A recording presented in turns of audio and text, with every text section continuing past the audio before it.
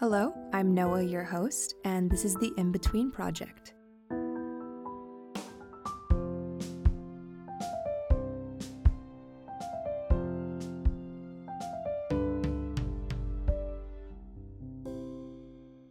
Thank you for joining me today. I hope that you can come home and find parts of yourself in the stories that will be shared.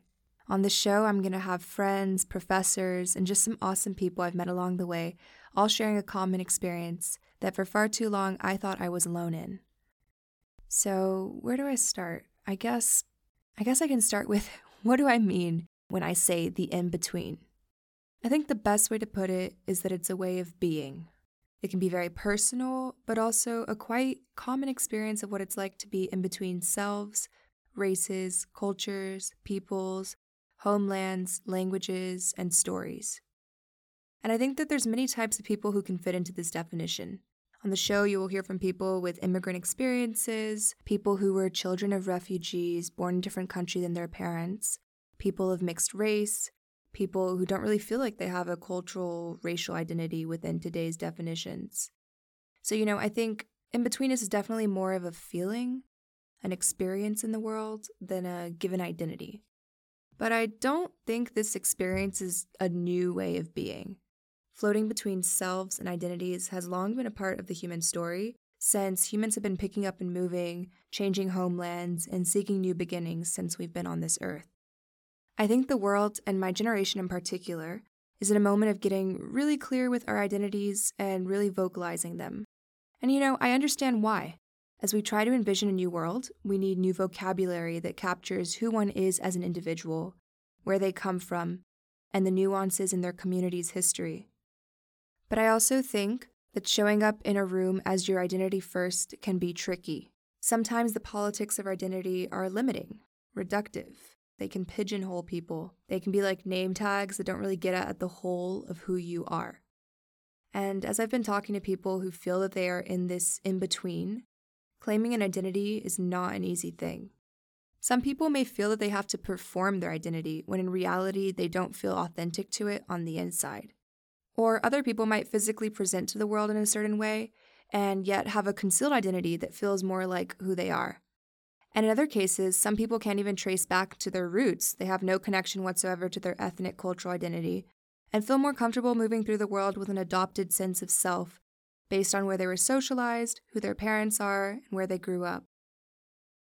And because of all of these complexities between who you are as an individual and your identity, some shame and confusion can come up when you don't show up in the world as your identity dictates you should.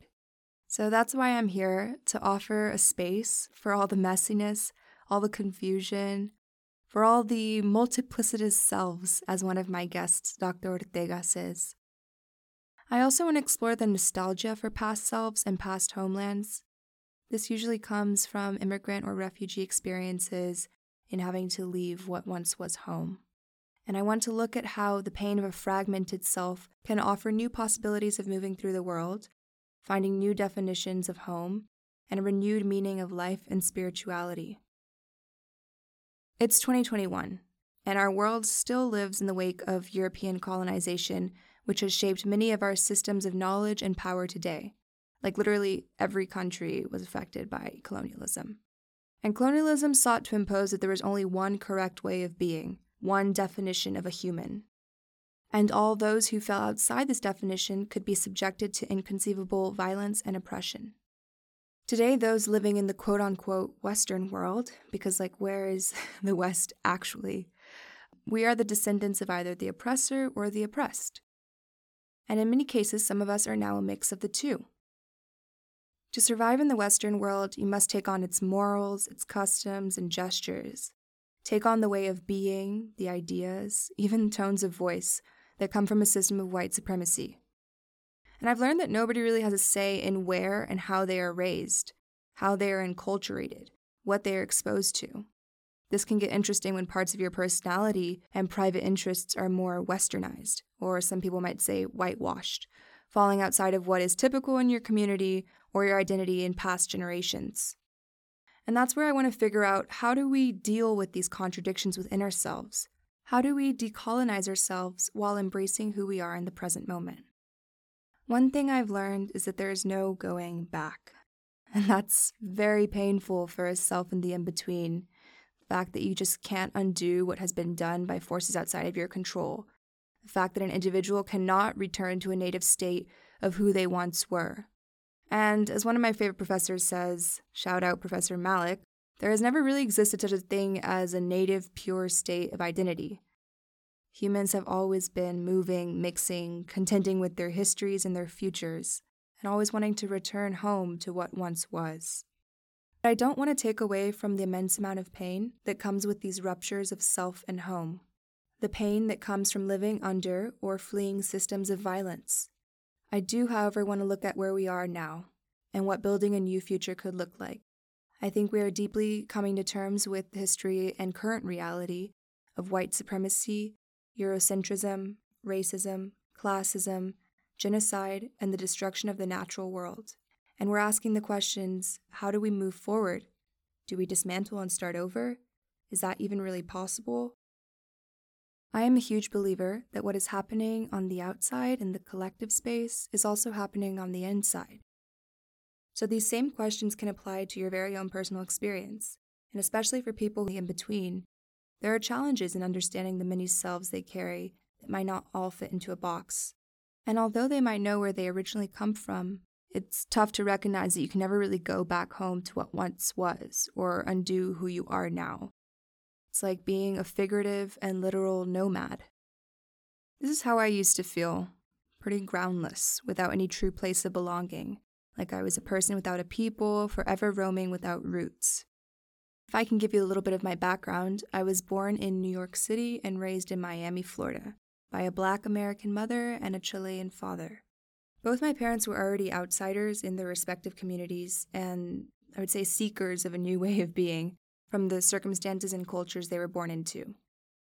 My mom grew up in South LA, and as soon as she graduated high school, got as far away as she could for a lot of different reasons, spending much of her young adulthood moving around the world, working whatever job she could find without a college education and little money.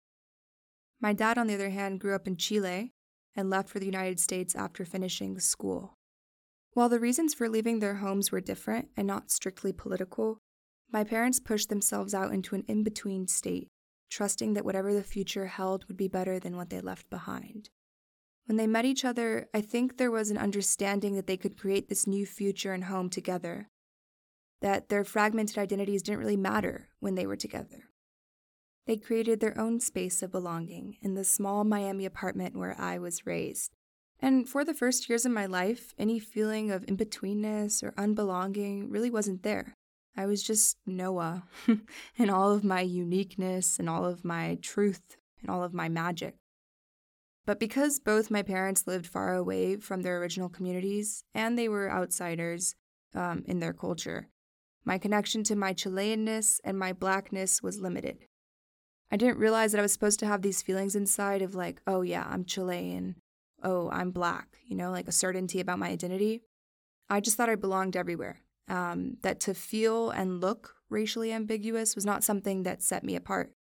But with age and more self-awareness, I realized that the world didn't see me this way. It was difficult for people to place me. I have brown skin, and that signified that I was someone who was not white. But was I Cuban? Was I Middle Eastern, Brazilian, somewhere from the Caribbean, or from India? Those were always the questions I got. And growing up, I went to schools that were predominantly light-skinned Latinos and white Jewish American kids. And I managed to somewhat fit in. I could speak Spanish at my Colombian friends' houses, or I always looked forward to attending Shabbat dinner with my Jewish friends. Curiously enough, Miami is one of the cities where white Anglo-Americans are not the majority. I think I'm so aware at this point of all the racial and ethnic demographics of my schools and my neighborhood, because I spent a long time being aware that I stuck out.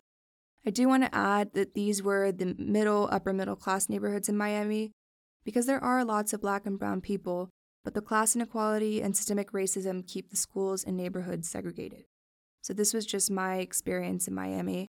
And in my schools and friend groups, I became the master of shape-shifting. I was really good at it. I could shift my voice, my accent, my gestures to be anyone. but it was always me meeting people in their world. Never was it people kind of meeting me in my complexity. Still to this day, I've yet to find another second-gen Afro-Chilean person living in Miami. I mean, I really used to feel like I was a science experiment, like in a petri dish, take all these ethnicities and parts and DNAs and put them all together and create a human who just really exists nowhere else in the world. And I think I really got into this quest of finding my people, finding where I belonged in high school. So I joined a lot of groups like Diversity Council or the Black Student Association, and I felt somewhat more comfortable. But also now in retrospect, I realized I did so much mental work trying to make sure that I could be perceived as Latina enough or Black enough, when in reality, I know that the way I speak or act doesn't really resemble the cultural mannerisms of who I say I am. And this used to be really painful for me. But it also became a gift as I felt I could understand everyone to some extent, that I had a more objective lens when it came to identity, since I fit into so many boxes and also fit into none, really. And I think that's why traveling through books and movies has also been such a treat for me my whole life. Like, if I could grasp a little bit of the cultural history and background and context, I felt myself identifying with characters from Poland, Japan, the Dominican Republic, Morocco. I really felt like I just found myself everywhere but my own ethnicity, I guess. And as I've gotten older, I've also really started to enjoy solo travel. When I arrive somewhere that I've never been, I realize I have this mechanism where within 3 to 4 days in like a foreign city, I'll just start absorbing everything, and I catch myself like trying to move or walk or behave or even talk like the people from that city or place. I guess it's a survival skill that's turned into a gift. So I've definitely come a long way from where I used to be with my identity. I've stopped looking to others for validation, and I've realized that I'm a very unique balance of so many parts. I try to be authentic to who Noah is, but I'm still figuring out who I am. But I try to show up, even if I fear I will be rejected. I want to invite people into my complexity. And if they dismiss me as this or that or not enough of whatever, or I'm just whitewashed, well then I know that they just don't have the space to understand me at this moment, and that's okay. I think a part of me is still on the quest of belonging, so, I'm always searching for the perfect book, podcast, or group that captures the nuance of my experience. And I have been able to find slivers of my reality, my experiences in these places I search, but I could never really find my people. I could never come home. And that's when I realized I had to come home inside myself first to be able to come home to others. That I had to accept myself fully so that I can embrace all the nuance, contradiction, and in-betweenness of others.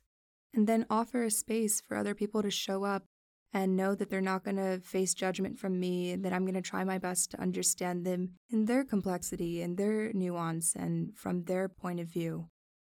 So that's what I'm doing with this podcast. And let me tell you, with the people I've interviewed here, despite all the wildly different stories and details of our pasts, it's the closest I've ever come to finding the community I've always been searching for. So I'm really excited to share these stories with you. I hope you can find parts of yourself in them and come home in a sense as well. Thank you. The In-Between Project is recorded in Miami, Florida and Santiago, Chile. Produced and edited by me, Noah Richard. Music is composed by Diego Richard. The In-Between Project is a podcast made for the nonprofit organization Humanity in Action.